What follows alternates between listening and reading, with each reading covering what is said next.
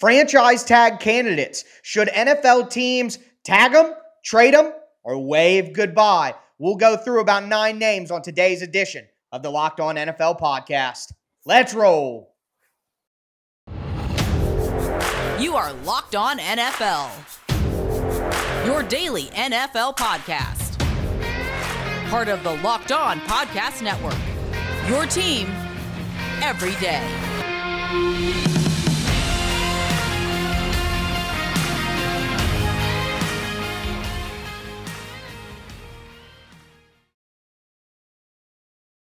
Football fans, thank you for tuning in to a Thursday edition of the Locked On NFL podcast. Today's show is brought to you by FanDuel Sportsbook, the official sportsbook of the NFL. Make every moment more. Visit FanDuel.com/LockedOn today to get started. I am one of your local experts, Tyler Rowland, here with my co-host and local expert, Alex Clancy. We're going to be breaking down the franchise tag candidates in the NFL. We got about 9 of the biggest names who could be tagged. Going to go through them and decide whether these teams should tag, trade, wave goodbye, and as Alex pointed out, extend is another possibility as well. So we are going to start with that. Before we do, want to thank you guys for making the Locked On NFL podcast your first listen every day, Monday through Friday. NFL content on all platforms, including the Locked On NFL YouTube channel and your favorite podcast platform all year round and always for free. Make sure you get subscribed and stay subscribed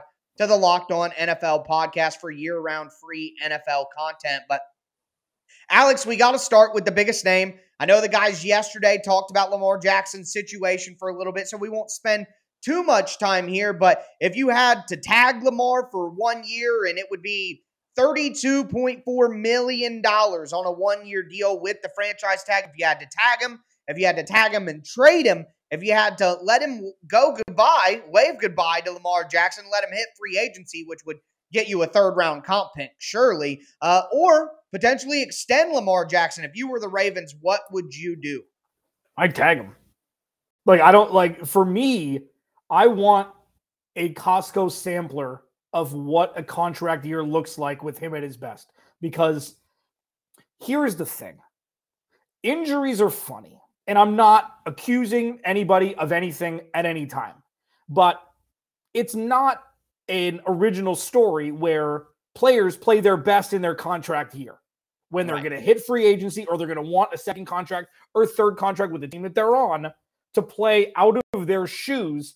And the thing with Lamar Jackson is when he's been on the field, even though the numbers were down last year, or 2 years ago, what was it, last year, where I thought he was an MVP before he got hurt? Maybe that was 2 years ago. When he's great, he's a top 5 quarterback in the league. He is. Doesn't matter if he throws the ball or runs the ball, whatever. I want to see what he will look like with their draft class, with everybody coming back healthy, with J.K. Dobbins healthy, with their 48 running backs in that system, even though Greg Roman's not there. I would tag him and not even think twice about it. I feel like that's the right move. What about you? Well, I think that you just, with the tag, I agree with your general philosophy if it was in a vacuum, but I think at this point, Lamar is kind of soured on the organization, and I worry that if you play him on the tag, you're getting to a situation where when he does become free, like we saw with Kirk Cousins after playing on the tag a little bit, he's leaving for sure, and there's going to be no way to repair that damage. I think if you're the Ravens, you just extend him. I think that it's going to be difficult to find somebody better. Like you said, when he plays his best football, he's one of the best in the league. So I think with that being said, now, if I had to choose between the original options of tag and trade or wave goodbye, for me, I'm going to tag him and then trade him because I think you could get 3 first-round picks for a guy like Lamar Jackson. And I think that I would rather have 3 first-round picks if you're the Ravens, specifically because they're an organization who has shown they can make the right moves, make the right draft picks, rebuild, do what they need to do. If it was other organizations, I wouldn't feel as confident. They were a random fumble away from potentially beating Cincinnati in the playoffs. Right. They're one of those organizations that it doesn't matter who's wearing the uniform. Their defense is going to be good. The run game is going to be good. And they're going to be in games. They're going to be competitive. So extend. That surprises me. I thought that you were going to say, see you later because it's soured, but you would extend them if that's the option. Be like, hey, this is us. We're going to figure this out. You're going to get paid a Yeah. lot more than we want to pay you, but you're going to be our quarterback for the future. Okay. I just wouldn't let him play on the tag because either way, like, he's probably going to give you the same level of effort and commitment because he's on the tag if he shows up at all. And if he's going to do that and he's eventually going to leave anyway, I want to get some picks for him, as many as I can. I think they could get a boatload for him from a team like Atlanta or New York Jets, for example. You know what I mean? Carolina Panthers, something like that. The next guy that we're going to talk about here is another quarterback, and it's Daniel Jones. And New York has a weird situation because Saquon Barkley is another guy who we're going to talk about a little bit later on. But if you're the Giants, what do you do with Daniel Jones? Yuck. Right. This is because, and I've been a Daniel Jones truther. I think that he's far better than people give him credit for. He's really taken a step up. This really comes into play. How much of a wizard is Brian Daboll? That's what the question is. Can he take Daniel Jones from where he was before he was the head coach through last year again? Because the first one's easy. The second one goes from where he was last year to Pro Bowler. And if he's a Pro Bowler, you still don't pay him $40 million because he's Daniel Jones. But if you tag him, it's delaying the inevitable. So it's really like, if you tag him and they make the playoffs next year, they flirt with winning the division or something, they have a good offseason, what are you going to do? You're going to have to pay him then. You're going to tag him again? Right. Like, this is such a mess because he's not worth $45 million. And maybe he'll be the first quarterback who doesn't get more than the last quarterback who got the extension. Maybe we're finally going to overcorrect or right the ship where it doesn't have to be the next quarterback gets more than the last quarterback who got paid. Yeah. Give him $30 million a year. I'm good with that. I mean, that's 30% off what other quarterbacks are getting. Yeah, if he was going to take that, I would absolutely do that too. Now we hear those reports that he wants $40 million, $45 million. That's when I'm the Giants. I don't care. I'm taking a step back and I'm not doing that. I'm with you. I'd tag him, and it's $32 million. That is about what I think he's worth. He's a $30 million quarterback, which people may bat their eyes at because it sounds like a big number. But $30 million is mid-range for a quarterback at this point with Mahomes and Dak Prescott and what Lamar's about to get and Jalen Hurts is about to get and Joe Burrow is about to get and Josh Allen's contract. Like $30 million to $40 million is mid-range quarterback money at this point in time. So I would tag him. Prove it to me again, Daniel Jones. And I don't think that Daniel Jones, because of the beginning of his career, is in any position to be as mad with the organization as maybe Lamar would be, who had won an MVP and won a playoff game in 2020 and stuff like that. So I'm tagging him as well. Yeah, and I know we're going long here, but there's one clear distinction also between Lamar Jackson and Daniel Jones. Daniel Jones got 4th overall pick money, his rookie contract. Right. Lamar Jackson got last pick of the first round money. Yep. That is a huge difference. Big difference. What is it? 10, 12, $14 million. It's a lot of money. Yes. So, I mean, that's another huge indicator where, like, Lamar Jackson's like, I haven't gotten paid yet, yo. Yep. Pay me. Daniel Jones has and he's been better. Already. And he's been better. Right. Brian Daboll saved Daniel Jones' career. Or Daniel Jones, that we wouldn't even be having this conversation.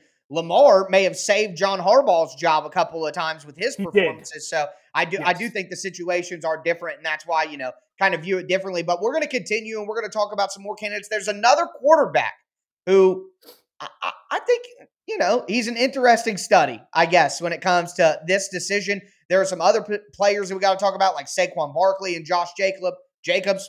So anyway, we're going to get into that in just a moment. Before we do, want to tell you guys that today's episode is brought to you by FanDuel. FanDuel is the official sports betting partner of the Locked On Podcast Network, and we're really excited about the partnership. Look, guys, I know the NFL season is over, but this is the perfect time to start betting some NBA games. Everybody waits all year for NBA games to matter. Well, now is that time. You can do point spreads, money lines, point scores, how many three-pointers a guy is going to make. I mean, there's so much stuff on there at FanDuel. And right now, new customers can get a no-sweat first bet up to $1,000. That's bonus bets back.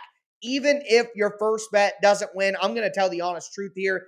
There's not much more in the gambling world that I love more than a single game parlay in NBA. Big Lakers fan, LeBron to go over 25 points. Anthony Davis to go over 20. Anthony Davis over 11 rebounds. D'Angelo Russell, 5 assists, 2 3-pointers. Rui Hachimura going over 10 points. All of that stuff, man, it makes every NBA game so freaking exciting to watch. I don't think it could have saved the All-Star game, but luckily that's behind us as well. So don't miss this chance to get your no sweat first bet up to $1,000 in bonus bets when you go to FanDuel.com/lockedon. That's FanDuel.com/lockedon to learn more. Make every moment more with FanDuel, the official sports betting partner of the NBA.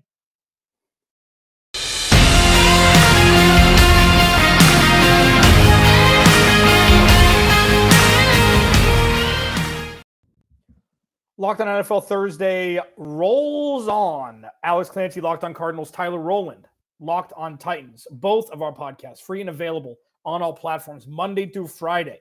Your home for daily Arizona Cardinals and Tennessee Titans content, respectively, and on YouTube.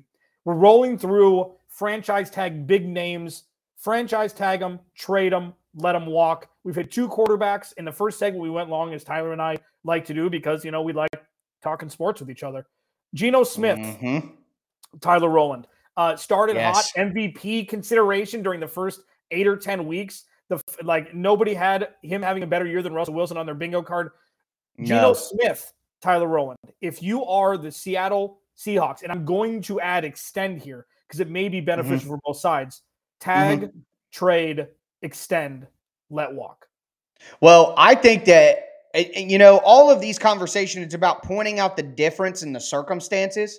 So differently than Daniel Jones, I don't think that Geno Smith and Daniel Jones are that far apart in terms of like talent and where they should be paid. But a guy like Geno Smith is going to feel differently about what he should be paid compared to Daniel Jones, who's coming off his rookie contract and saying, hey, look, I have this potential all the time.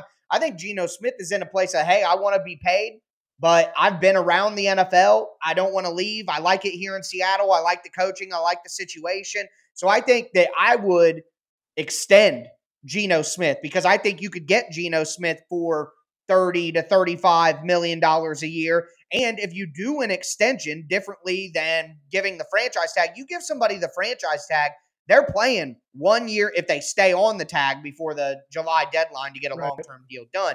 They're playing 1 year, $32 million for a quarterback, and a $32 million cap hit. I mean, that's a lot to swallow.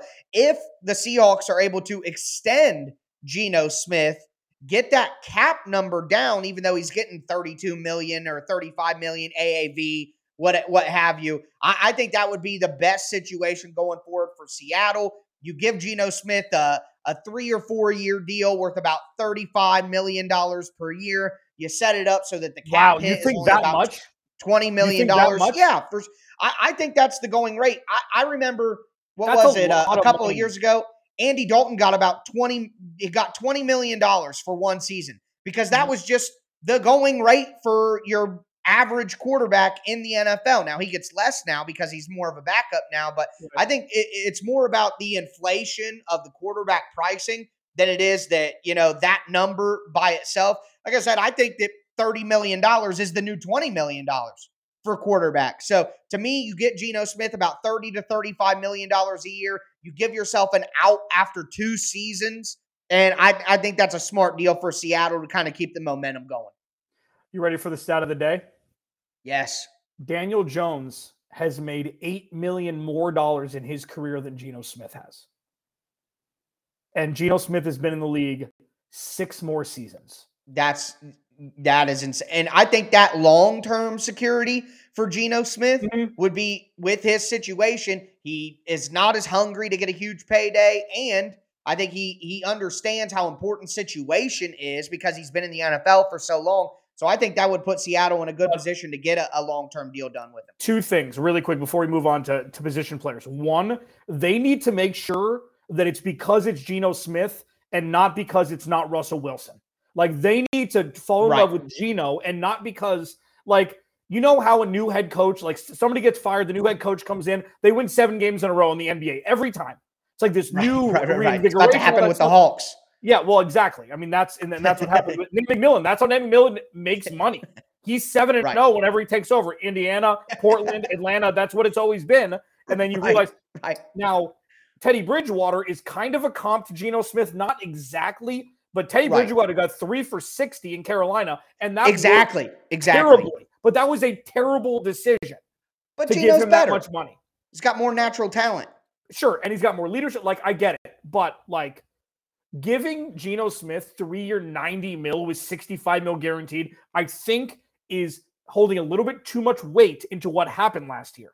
Like, and that's I wouldn't want to beat Seattle. Maybe draft a quarterback in the third round and see what's up. They're going to need backup. They're going to need a contingency plan in Seattle. Well, they could tag Geno Smith and then go to the draft, see if they get in a position to take a quarterback that they like. And if they do, then they just let Geno Smith ride out on the franchise tag. Say they draft Anthony Richardson, who needs some seasoning. That could make some sense for him. He's another athletic guy who kind of could be like Geno Smith. I think that can make some sense. But either way, you make great points, and you don't want to get too high on 1 year of Geno when, like with Daniel Jones, defenses didn't know what they were necessarily going to get.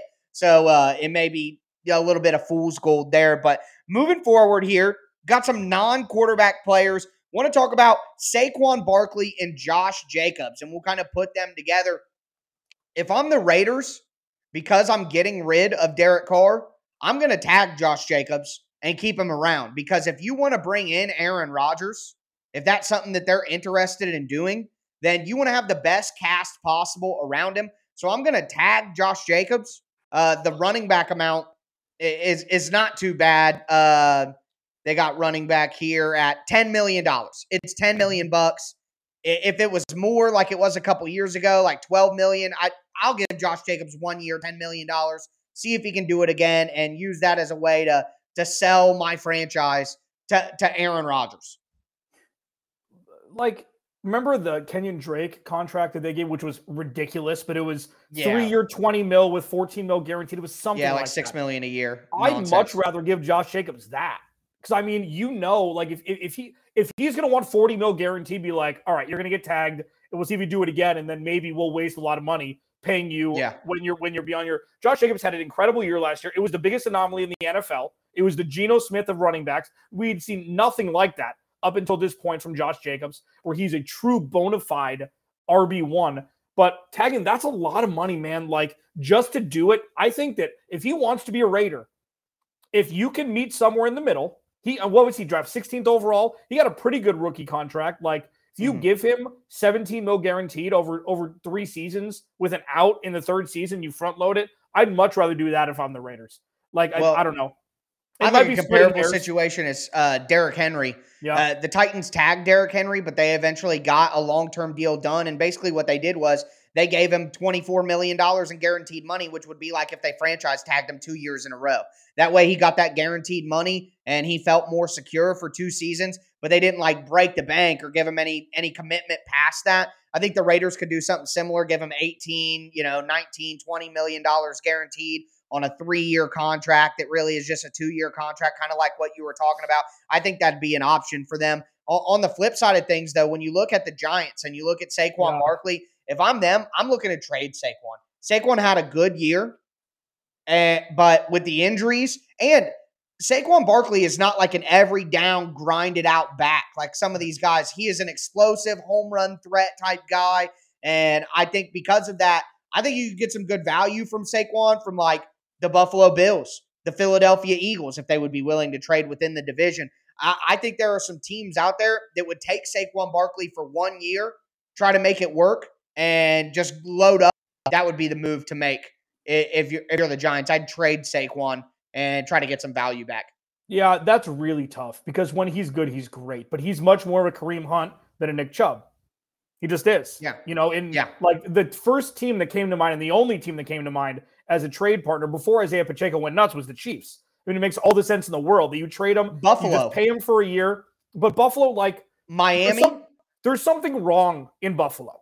They have too many good players to not have already made a Super Bowl. Regardless of all of the circumstantial things, they don't need any more good players. They've got good players. It's something else. The innards of that organization, there's something amiss. Like, if I'm, like, I don't know, if you let Dalvin Cook walk, maybe Minnesota looks him up. Like, any team could use Saquon Barkley. That's the point. So if you want to tag him, like, but he's going to want $30 million guarantee. He's going to want to get paid, even though he got number 2 overall money as we're going back and forth with rookie scale contracts here. Like, any team could use Saquon Barkley. If I'm the Giants, I'm trying to figure out a way to where he doesn't want $40 million guaranteed and keep him. Like, unless you can get a first-round pick for him, which I don't think is possible, right? I just don't think that a running back, especially a high pick, is going to go for a first-round pick. I just don't see it, especially with his injury history. Yeah, I'm with you there. Well, with that being said, we're going to move on to the next group of players. We got some offensive linemen. We got some defensive players to get to as well. Before we get into that, dude, just want to thank you guys for making the Locked On NFL podcast your first listen every day. A little technical difficulties here and there, but I know you guys are making it through. But thank you for subscribing. Thank you for tuning in. Remember, Monday through Friday, NFL content on all platforms, all year round, and always for free.